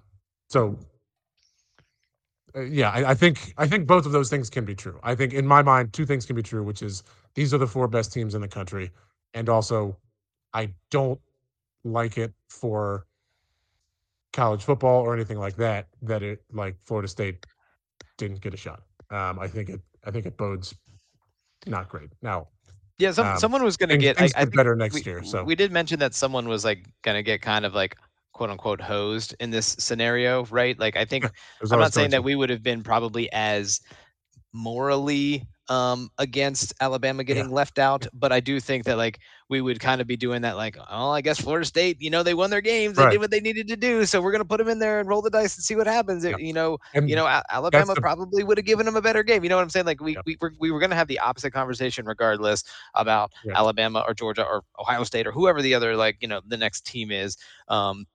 So it's just like yeah. it's And this and me maybe we being spend a lot of time like talking about it. I just like personally I kind of think a lot of people say, and Jason, you've done a good job of like talking about this, but a lot of people on Twitter like get on and just do the like very sanctimonious like, well, I guess the games uh, don't matter thing. yeah, And like to me that just like is one of those things that I think people feel like they're really smart saying it, but that doesn't actually take into account the fact that like all college football seasons and records are an amalgamation of like a bunch of different things and a bunch of different games, and like rarely do any of these, like none of these. So I mean, it's rare that we have two playoff teams that have played each other already this year, right? Like it's yeah. got to be one of the first times that's ever happened, I would think, It might be. unless there was Yeah, a Alabama Georgia situation that maybe they got to play before, but even then I don't know if that happened that year. So it's yeah. kind of They like probably met in like an SEC championship or something, and then played each other or something. right, but like so and there's also a version of this too where like people would be patting Alabama on the back for scheduling Texas. Yeah, that's true. And like Why that, did Alabama I get do to like keep that their? that got rewarded. Why did Alabama get to keep their Texas game, but Florida had to cancel theirs? Was it because like the series hadn't started yet? They'd already played one last year. It's a Because fair Florida question. was supposed I to don't play actually Texas remember. this year, which I mean, thank God that didn't happen. But I mean, it was kind of like I know that whole thing was kind of weird. Maybe it's because they played last year, so they were cashing in the I was gonna back end say of their 1-1, and it was I a don't home know the game or something. But I don't know the reason, but I think yours sounds most logical in that the series had already started, whereas the others were easy cancels. yeah. So anyhow, Um, I anyways, think like on I the do whole think it is a bit of a bummer, but I some of the like sanctimonious grandstanding is like to me like there's a little bit laughable. people love to parachute All in. around. And like I also think people do a little bit of the straw man thing with the SEC fan. Mhm. Like I personally would have thought it would have been hilarious if Georgia and Alabama got left out. Yeah, Nothing, Yeah. I think that would have 100%. been kind of awesome and hilarious, and I would have died of lols at like butthurt Georgia and Alabama fans. I was in a win-win-win situation for me all around because like these are Yeah, the three teams that are like towards the bottom of my list personally. So I guess I had the best case scenario because Georgia and Florida State Thorns had in to your had to side. eat it, but it was also like you know and I agree with you that if Florida State had been in place of Alabama, we would have been yeah, it's like, like well, Georgia won 29 morally games in a row, and they right. got punished for playing in the SEC championship game. Well, Like the whole we would thing. have been morally happy, but like entertainment wise, like Yeah. okay, well, one of these semis is gonna suck, Which is why I and think we were happy that TCU got like rewarded last year because we kind of yeah, felt like we definitely did the like, oh, or I at least was. I shouldn't say we. I'm not speaking for the the group, right but thing happened. the I right don't thing remember happened. how I felt this time last year. Well, you were really drunk most of the so. I've slept since Okay. then. Anyhow, so we have our games set. These are on New Year's Eve. Are they the 31st or the first? Oh, I think they The might be the first is a first. Monday, so So the that'll be 31st It would is. be a It's the Sunday. first. It's the Okay. first. sick. Love The that. Sugar Ooh, Bowl is on Monday night the first at footballs. least. Cool.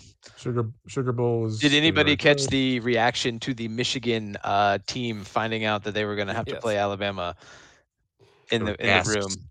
Not a rousing Not let's a go not a get them. confidence inspiring reaction out of the boys in maize and blue. That's for sure. So, Yeah. uh, I looked on one Uh, app for an Alabama money line, couldn't find it posted yet, but I'm gonna have to revisit.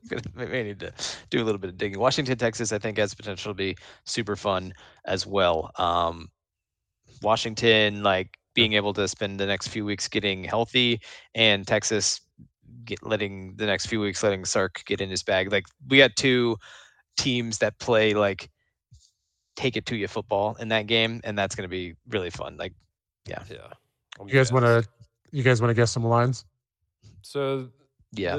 The one unconfirmed number I did see on an Instagram post for Michigan was -2.5 for the Wolverines. I think that I would. I think it would have. I would have thought it would have opened at like Alabama -1. So the line has since shrunk from 2.5 to Michigan -1.5.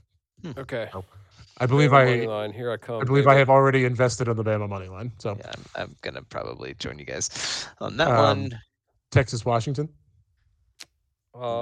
Texas. This is an interesting one. Texas 5.5. I'm gonna say Texas 2.5. Right in the middle, 4.5. Okay. Over under of 64. Over. Yes, sir. I'm actually tempted to let the public push that up and then hit the under. Yeah, that's a smart move. Wow. Shout out to DraftKings. You can already bet on theoretical spreads. Huh? Yeah, that's fair. That. Yeah, as well you should. You can pre-bet on theoretical spreads. I have theoretical spreads for the national championship game. Yeah.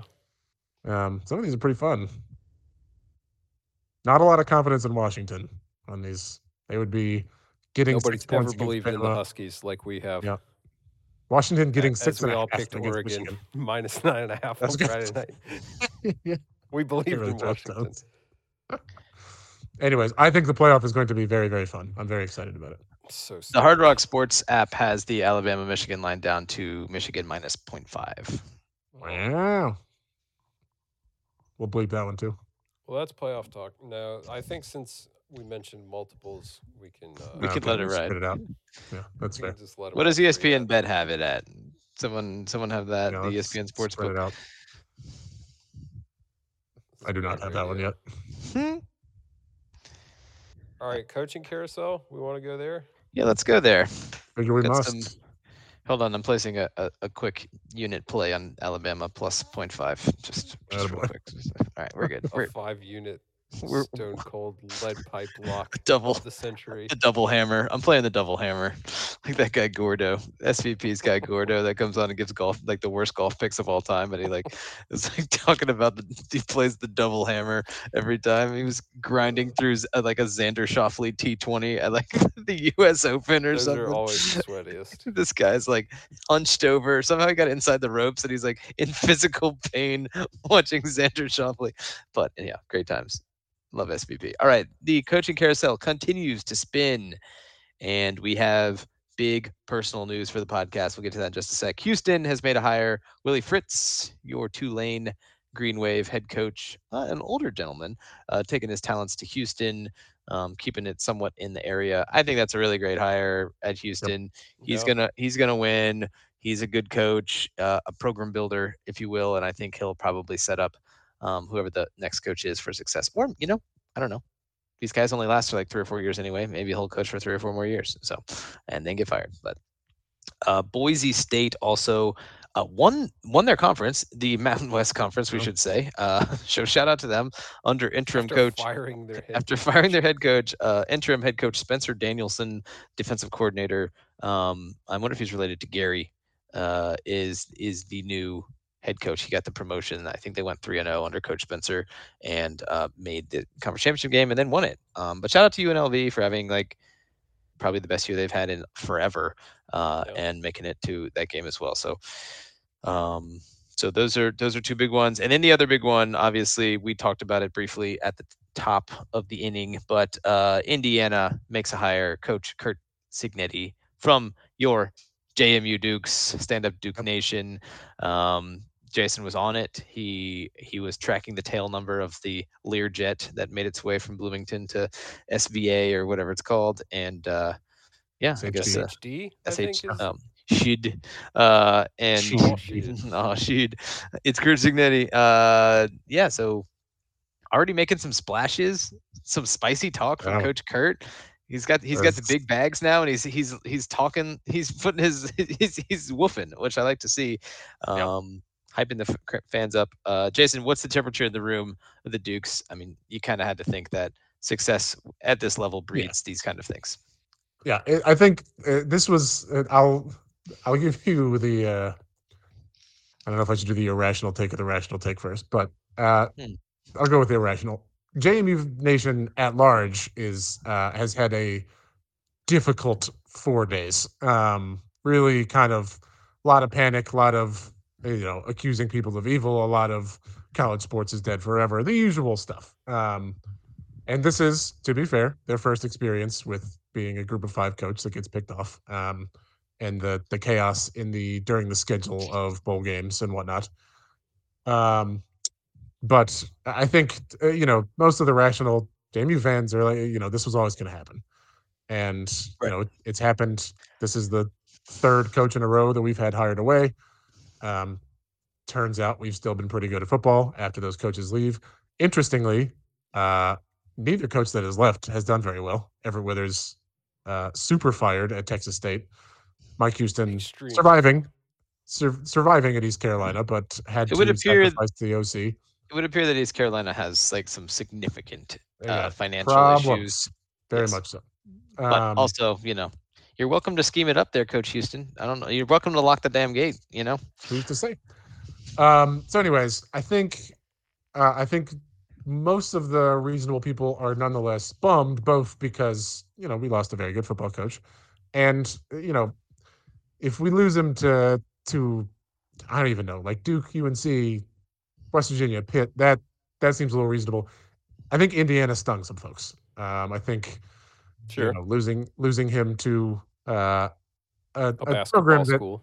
A basketball school and a program that, like, objectively, if he finishes above 7th in the Big Ten starting next year, it's like Big Ten Coach of the Year kind of performance.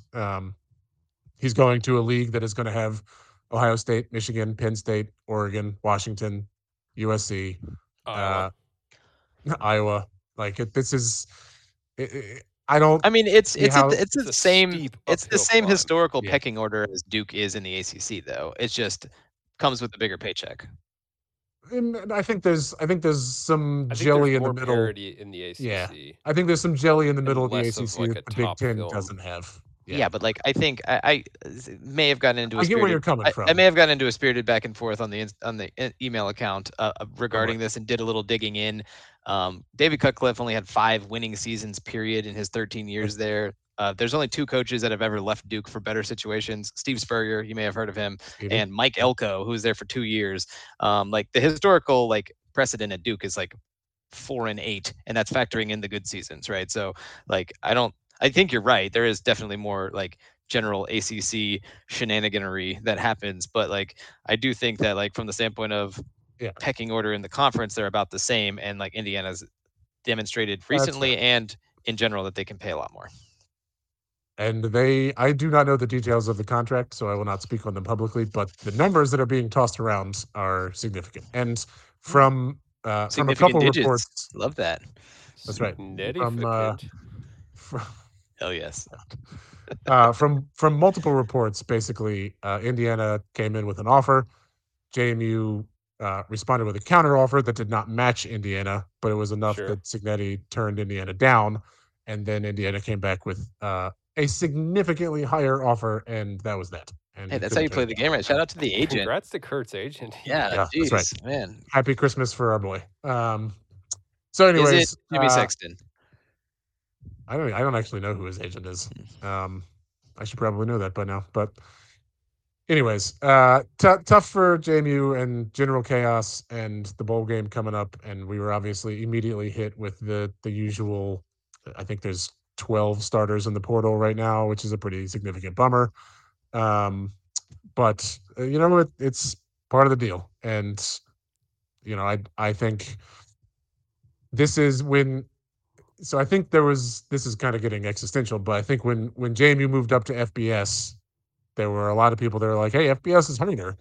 And then we were obviously immediately hugely successful. And that quieted a lot of people. But this is one of the ways in which it is much harder. Like there are a lot more hurdles to clear to maintain being an FBS power than there was maintaining being an FCS power.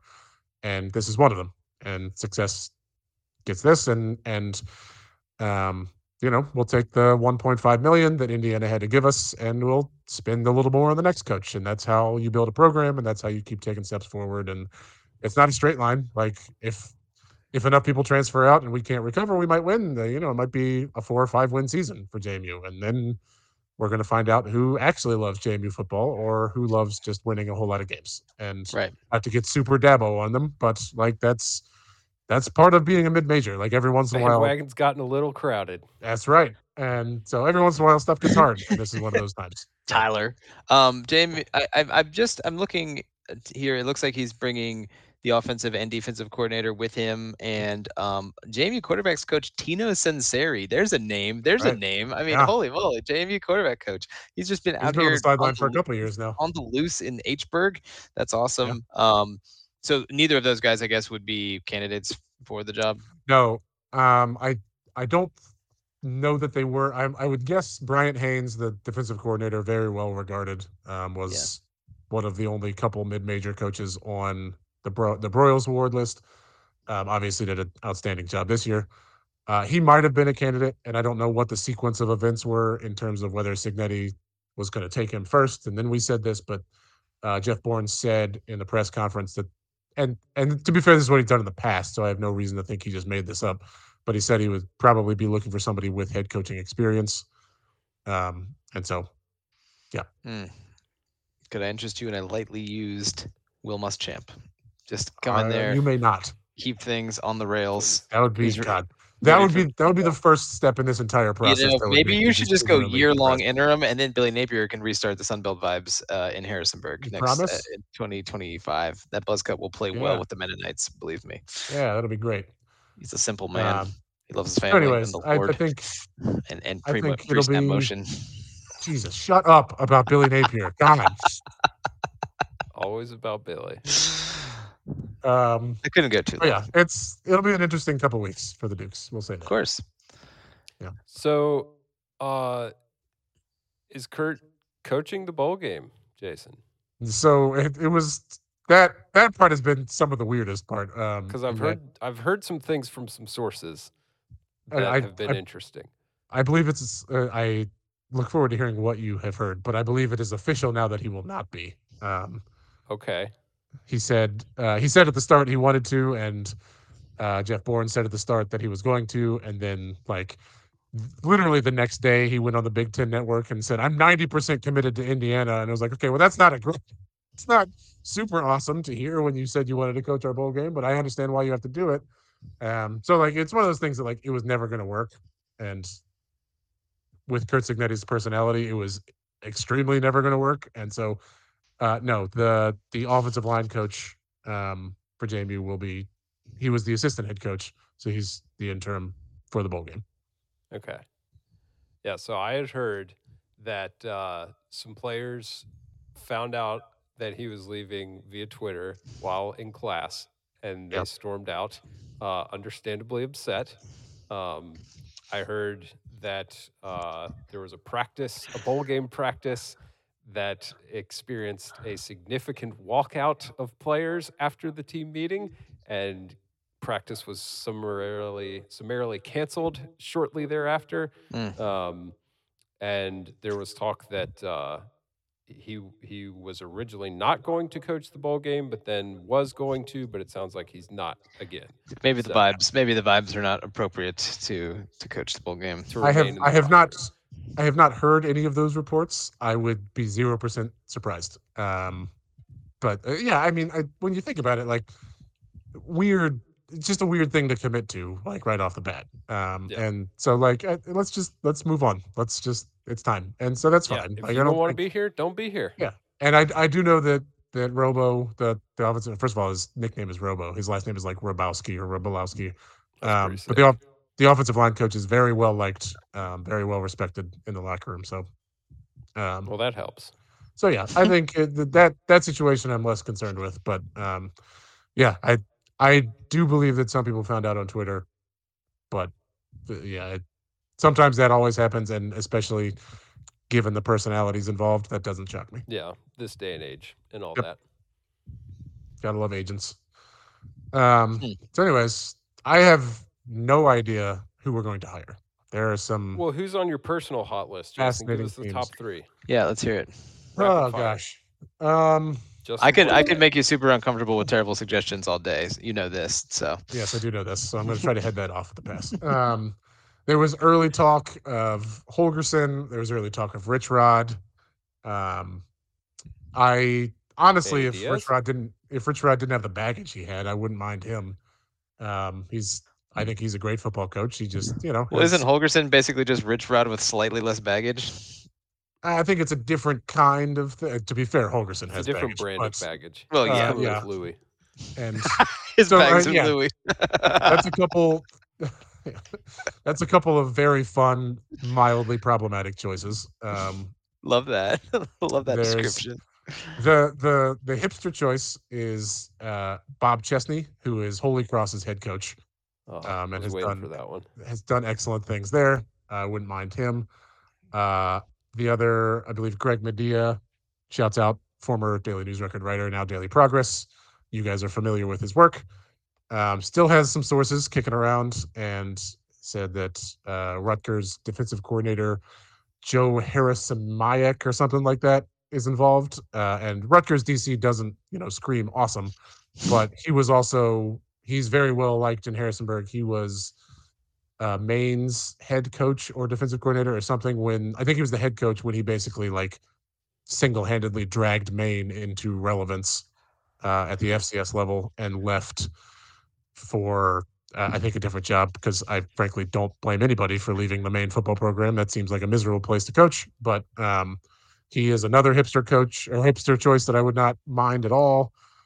I've seen some former players. Jason, can I ask a question? Do you think, like, as JMU as a program based on recent pops that they've had in the cultural zeitgeist of college football, like, are they like, is Rich Rod or Dana like actually realistic, or is that sort of like it could fit based on if those guys really wanted to coach and they wanted to move, like, it's like, you know what I'm saying? Like, I think Virginia basketball was going to hire Tubby Smith, right? And it's like, looking back at that, like, Tubby Smith probably was not going to go coach UVA's basketball Rick Barnes team. was the other one. Yeah, Rick Barnes. Right. I mean, Mark Richt was the football coach. Remember, he was interviewing in town. We all heard about that. Right. Like, that was the thing. It's like, is that actually realistic, or? I think it's less realistic than most other people would. I have also I have been working there during other head coaching searches, both men's basketball and football, and we've gotten those names too of like, oh yeah, that guy, and I don't, and for better or worse, and I think with football definitely more for better. Like winning the press conference and making the big splash hire and that sort of thing has never been huge on the priority list. Like Everett Withers was honestly a bigger splash than either Mike Houston or Kursignetti. Like, we got Mike Houston from the Citadel and we got Kursignetti from Elon, and like I think to Jeff Bourne's credit, he has done a great job of like, I don't care how many headlines this gets me, I'm going to find a good coach, and he's done. Well, I'm sure he's done a really I'm good sure job he's any good like AD has like kind of a working list too that they Correct. They always probably got one in the drawer. I doubt you're just gonna call up Dana Holgerson and be like, hey brother, but at the same time, like, that would that be kind of sick? For sure, why not? Hilarious. But I do think it's more. There's a much higher chance of us going with Harris-Mayak or Chesney than there is of a like big name land the guy sort of hire. Chesney was getting some love for like I wouldn't have not have been surprised to hear him land at like Syracuse, or something like that. I believe he was in the running for that one, yeah. But Syracuse apparently hired Texas A&M's defensive line coach, who was like their ace recruiter, to be their DC. So you hate to see that for Texas A&M. Final question from me on the JMU search. Can we get a clarification on Jeff Bourne's timeline as the AD? Yeah. Isn't he stepping down? Yeah, so it's currently he is set to retire. I guess technical last day is like June 1 or July 1, whenever the fiscal year flips, whenever the contract ends. Okay. But I have heard mixed reports on the like actual timeline for the new hire. And Jeff Bourne has said to me personally, like, when the new hire gets here, that's when I'm stepping back. Like I'm not. Right. I am going to be, deservedly sitting on the lake down at Lake Norman, and Yeah. So I guess I'm just curious, like, does the uncertainty of I don't necessarily know who my AD is going to be, and yeah, I'm stepping into a new AD, is that expected to maybe impact the list of candidates available? I'm sure it does in some fashion. Um, I think I think that impacts it a little less than another factor that I will say I have heard will affect it, but I think it affects it less because I think most, football coaches have a lot of I am simply built different in them, and they're just like, oh Right. no, I'll get him on my side. I'll beat him with wins and I stuff feel like like that. that And so usually matters like when it comes around to firing time more. It's like, yeah, well, that AD didn't hire him, so he's right, not Yeah. his guy. exactly, So it's like I feel like those lines always get connected more so like retroactively than they do yeah, on the front end. But I do think that like there are situations in which for better or worse, the AD and the football coach are inextricably linked. And sure. like, maybe JMU is not on like an SEC football program, but you probably can't blow it. Well, there was a lot made of we're using the same search firm for the AD hire and the coach hire, and like multiple people were like, "That's a great move. They're going to get a pairing." And Package I'm just deal. like, "Nah, Yeah. man, this is like 6 months apart. Like that, I don't think that's correct." The issue that I have heard about is that there are some significant negotiations regarding buyouts. Um, Mm. I think I think most coaches coming in here will understandably see JMU as like, if I win at JMU, I can get a big payday like a couple of people have, and like that's just part of it. And I understand what they're saying, and makes complete sense. But I think there's been some pushback on like I think Jeff Bourne correctly wants to make sure JMU gets paid if a Power Five school swoops in, and like we need a couple million to pay our next guy, and so I think there's been some nodding back and forth with that. But I don't know. I'm not in the room. Who's to say? Sure. I do. I think there are a couple good names. I think you know it sounds weird, but I think JMU's probably one of the 6 or 7 best Group of Five jobs in the country already. Like if we're being honest with ourselves, just in terms of budget and if you win in the Sun Belt, you will get a Power Five job. Like that's just a fact. And Yeah, Mountain I mean, views clearly, also. like I said, clearly obviously, Macedon exposure, not an Resorts and four-season resort. Yeah, clearly exposure is there too. Like from the standpoint, like JMU has some like as good a brand of any team in the Sun Belt probably has right now that isn't like App State was at some point or something like what I'm sure. saying, like to that level of like, oh yeah, they've been on game day 3 times, right? That looks like a good place to go to college. That like Yep. they always lose their football game when they're on game day. It's crazy. So it's like people probably remember that, I right? can fix them. I can. I am built different. No, I can well, fix them. keep us posted if we need to do some Yeah. sort of emergency gather around the fire pod when Big Bill Muschamp swaggers into town. Then When the I purple can. smoke rises from Dave's Taverna Yep. on the top of Port Republic Road. Oh, some news across the wire, semi-related. Former Old Dominion head coach Bobby Wilder is the new coach at FCS Tennessee Tech. Oh, I'm There you go. happy that Bobby's back in Relevant the to this game. podcast. I was looking up what he was doing the other day. Actually, Yep. now I you love, know. Now, I love now we know. Tennessee Tech. That's Yeah. awesome. Good for Bobby. Okay. All right. Well, I think we beat this up enough. You guys good with anything else? Oh, I mean, I guess just real quick, the open jobs currently as we Yeah. sit, based on my list, pre-recording, JMU, Tulane, and Nevada. Nevada. Well, I mean, there's a bunch of others, but those are the additional new ones. Middle Tennessee State, Duke, UTEP, Louisiana Monroe, and New Mexico also round out that group. Terry Bowden Good luck. back on the market, Jason. He's a Ugh, experienced football don't coach tempt from a me with a good legacy time. family.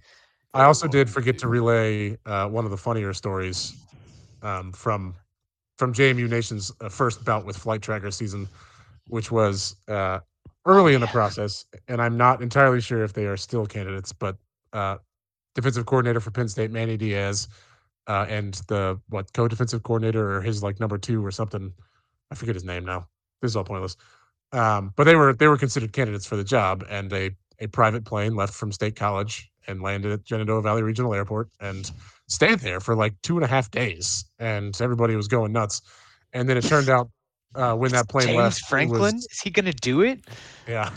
When that plane left, it turned out it was a high school softball player and her dad coming to a camp. So I wonder what kind of nailed it. holding fee SHD Yeah. charges for PJs. Kind of hanger, but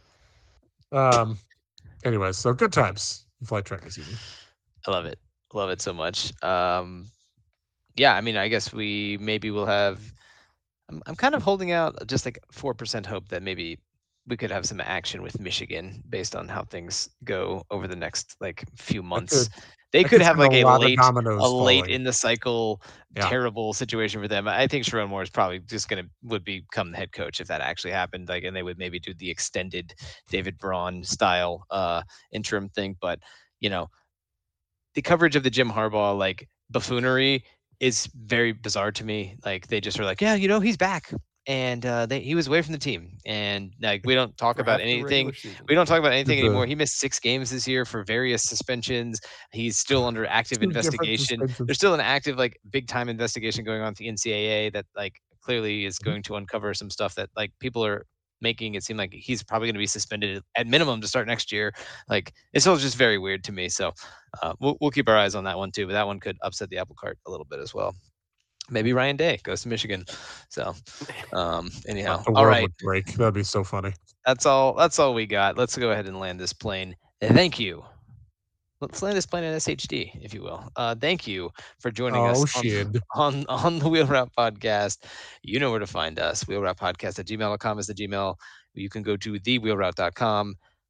That's the website. You can stream the show there. You can review the picks tracker there, and you can see pictures of our beautiful faces there. Until we meet again, we love you guys. Go Gators. Go Hoos. Go Dukes.